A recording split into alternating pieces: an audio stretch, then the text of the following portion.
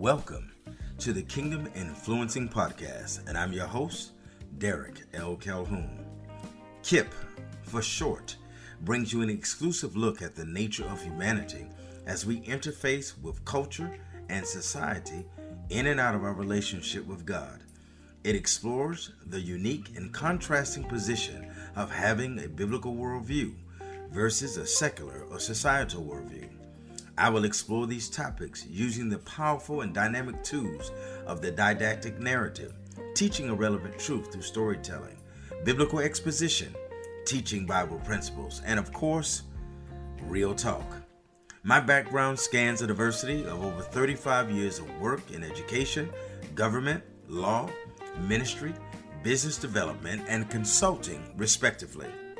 Each guest speaker will bring a variety of wisdom and insight to life topics and situations that we encounter on a daily basis.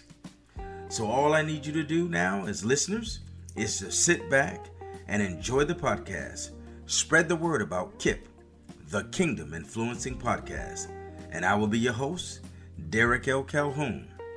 That's hashtag KIP, hashtag KIP. Help me to make KIP your favorite Friday podcast. Now, let's get started. Welcome, Kingdom Influencing Nation. Welcome to all of you who may be listening for the first, second, or third time.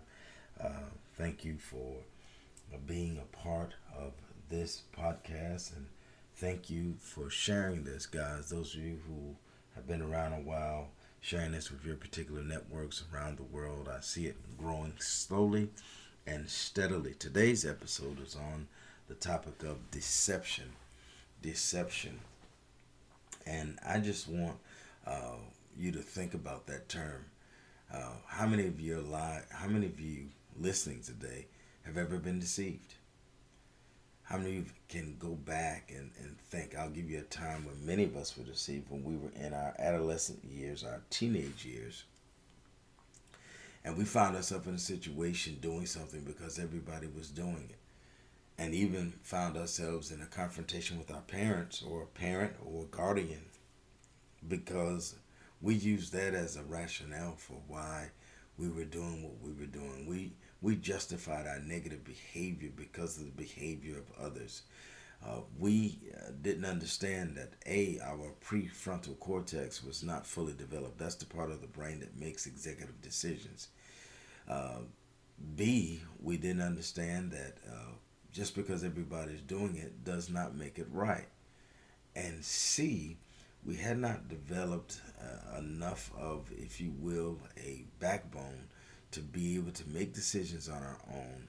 And even if those decisions were contrary to popular opinion, we would stand on those decisions. Now, I just said some things because some of us have passed our adolescent stages, and yet we're still subject to the same type of manipulation. And so I call this the devil's well of pain and manipulation as a subtopic. Let me tell you what deception is. Deception is a sleight of hand. It is the art of misdirection. It is the use of clever thinking to disarm a person's normal mode of discernment or rationale. Clever thinkers cause a person to rationalize negative behavior by being close enough to that person to justify their negative behavior as normal. So we want clever thinkers get close enough to you to manipulate you, if you will. So the deception then becomes the mode of operation used by manipulative people to create false environments in order to pursue selfishly motivated endgame that will result in severe pain to all people caught in this web of deceit. That's tough, but there are a lot of people in the world that are like that, and some people don't even realize they're like that. They've grown up in survival mode, and in order to survive, they manipulate people in order to get things that they need to get accomplished. So watch this. Deception then produces lies, lust, covetousness, envy, and jealousy. It is the seat of both rebellion and witchcraft. The seat of rebellion and witchcraft. Rebellion against God, deceit, lying. Remember when Jesus was walking the earth and he found one of the disciples and he said, "There's no guile in you, there's no deceit in you." In other words, he would be a truthful and honest man. It is the ultimate aim of idolatry to destroy the person's relationship with God. The ultimate aim of idolatry to destroy a person's relationship with God. So things start off as manipulating, and the rebellion sets in. Rebellion is as witchcraft, is as the seed of witchcraft, and then people begin to focus on relationships that can become both toxic and idolatrous. And watch this. The reason I say that is because the person has to have enough influence on you in order to deceive you into doing things that are contrary to the will of God for your life. So it can ultimately be some kind of idolatrous relationship where you really look up to this person, or really think this person has your best interest, or it's your best friend. It can be anyone who has a close relationship with you can manipulate you. And so we have to be clear that the only person that we need to love to that extent is God himself. The only person we need to be loyal to that extent is God himself. It is God whom we must put our trust in. The Bible clearly states that we put our trust in no man. So then watch this. When people are deceived, they are manipulated into believing a lie over the truth. They compromise their value systems to fit into the model of being manipulated. They become societal pawns, allowing the sheer numbers of people who accept negative behavior as correct. So, if everybody's doing it, then it becomes socially acceptable. In other words, even if it goes against the grain of your internal belief systems, when a person is deceived, they water down their belief system in order not to be ostracized by their friends, or ostracized by their masses, by the masses, or ostracized by the people that they idolize. All right? So we have to come to a place where there's singleness of heart as it relates to God, and singleness of heart as it relates to his will for our lives. All right. So Matthew 7:13 and 14 then helps us with this. It says, "Enter the narrow gate, because the gate is wide, the way is spacious that leads to destruction, and there are many who enter through it. But the gate is narrow, and the way is difficult that leads to life, and there are few who find it." That was Matthew 7:13 to 14. And it literally gives us the understanding that the way to destruction is the broad way. It's the way that everybody's doing and everybody's going. I like to reference Warren Buffett here, because he would say this: if everybody's doing it, he's going to do just the opposite. That's one of his investment strategies. If everybody's doing it, I'm going to do just the opposite. So if everyone's pulling out the market, I'm getting in the market. If everyone's getting in the market, I'm probably getting out. So you have to have your own mind. You have to, as my mother used to say to me, be your own person. But being your own person doesn't mean that you don't listen to anyone. It just means that when you know you're right, when you are verifiably right, according to Scripture, according to the Word and will of God, then you stand on it. Be your own person. So here we go. Case in point, the more people that believe the lie tends to justify the lie in today's society. In other words, the more people that believe it, the more validity the lie has. And then the lie becomes the truth, even against your better judgment and or your moral compass. How many times have we compromised in order to not offend people? I want you to ask yourself some questions. What kinds of things are going on in society right now that we are being told that we need to accept, or we need to believe in, or we need to dismiss our former practices to embrace these new practices. Think about that for a minute. I'm going to pause and just let you think.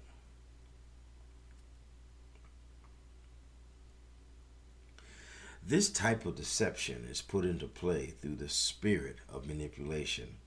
This manipulative spirit can be seen in the early stage of development in elementary age children. I mean, as early as elementary age children. This is a good age for the enemy to attack because the minds of children are pliable and susceptible.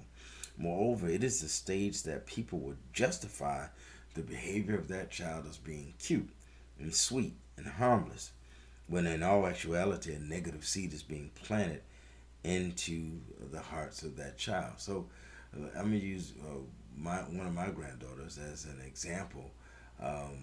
She'll get in the car and she'll say, "Oh, I'm so hungry today. I ate all my snacks today. I would love to have whatever restaurant she'd like to go to." And it's just one of those things. And I said to myself, how does a child begin at such an early age learning how to manipulate people? And in her own way, she means no harm. But of course, I know better because I see the spirit behind what she's asking me to do. So watch this. As the children move up in age, you will begin to see the spirit of deception manifest in terms of peer pressure. Peer pressure assumes the role of negatively impacting the behavior of our children under the weight of societal norms. So it uses societal norms and it takes those societal norms and versus spiritual norms that represent the will of God. So it's what the world says versus what God says, in short. In other words, yes, the Bible may say this, and your parents may have taught you certain life guiding principles that are time-tested principles.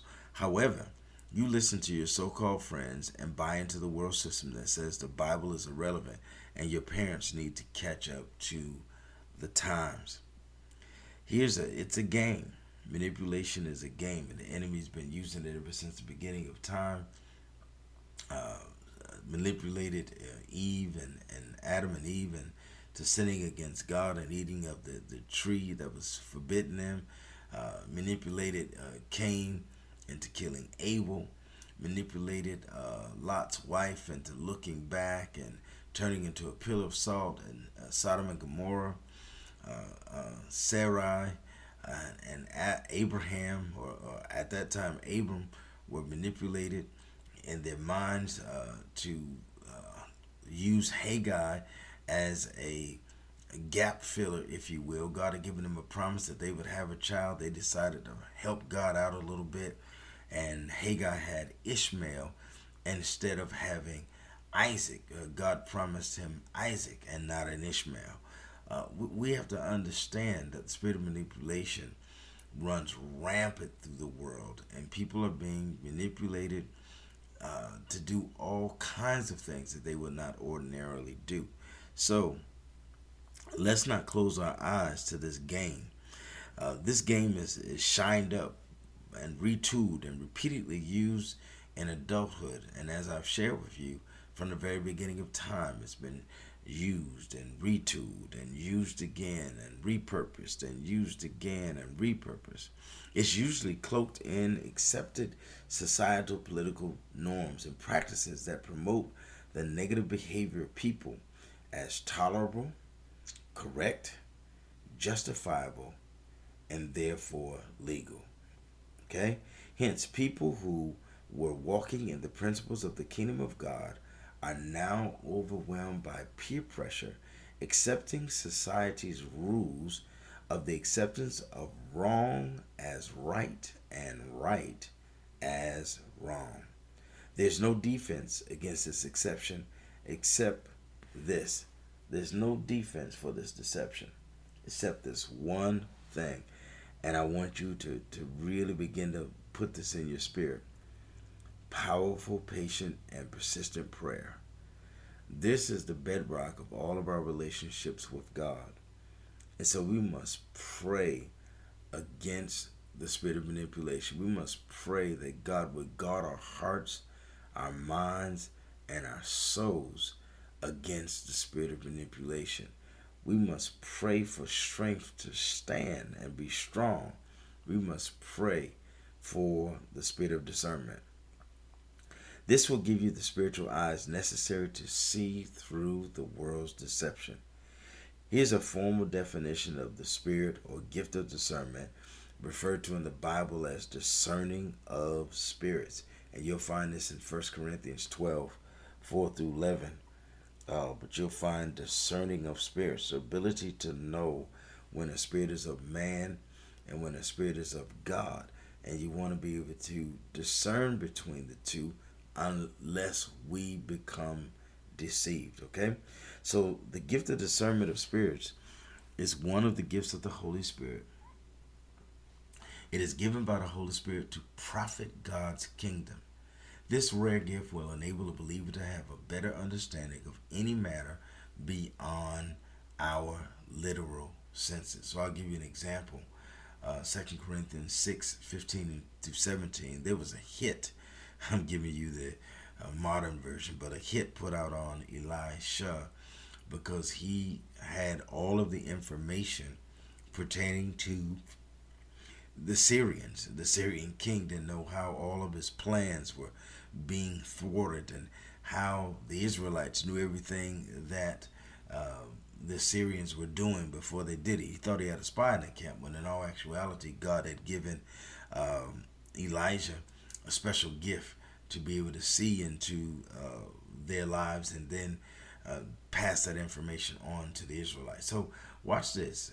Upon figuring out that it was Elijah that was doing this, he put the hit out on Elijah, and an entire army came to carry out that hit. So here we go.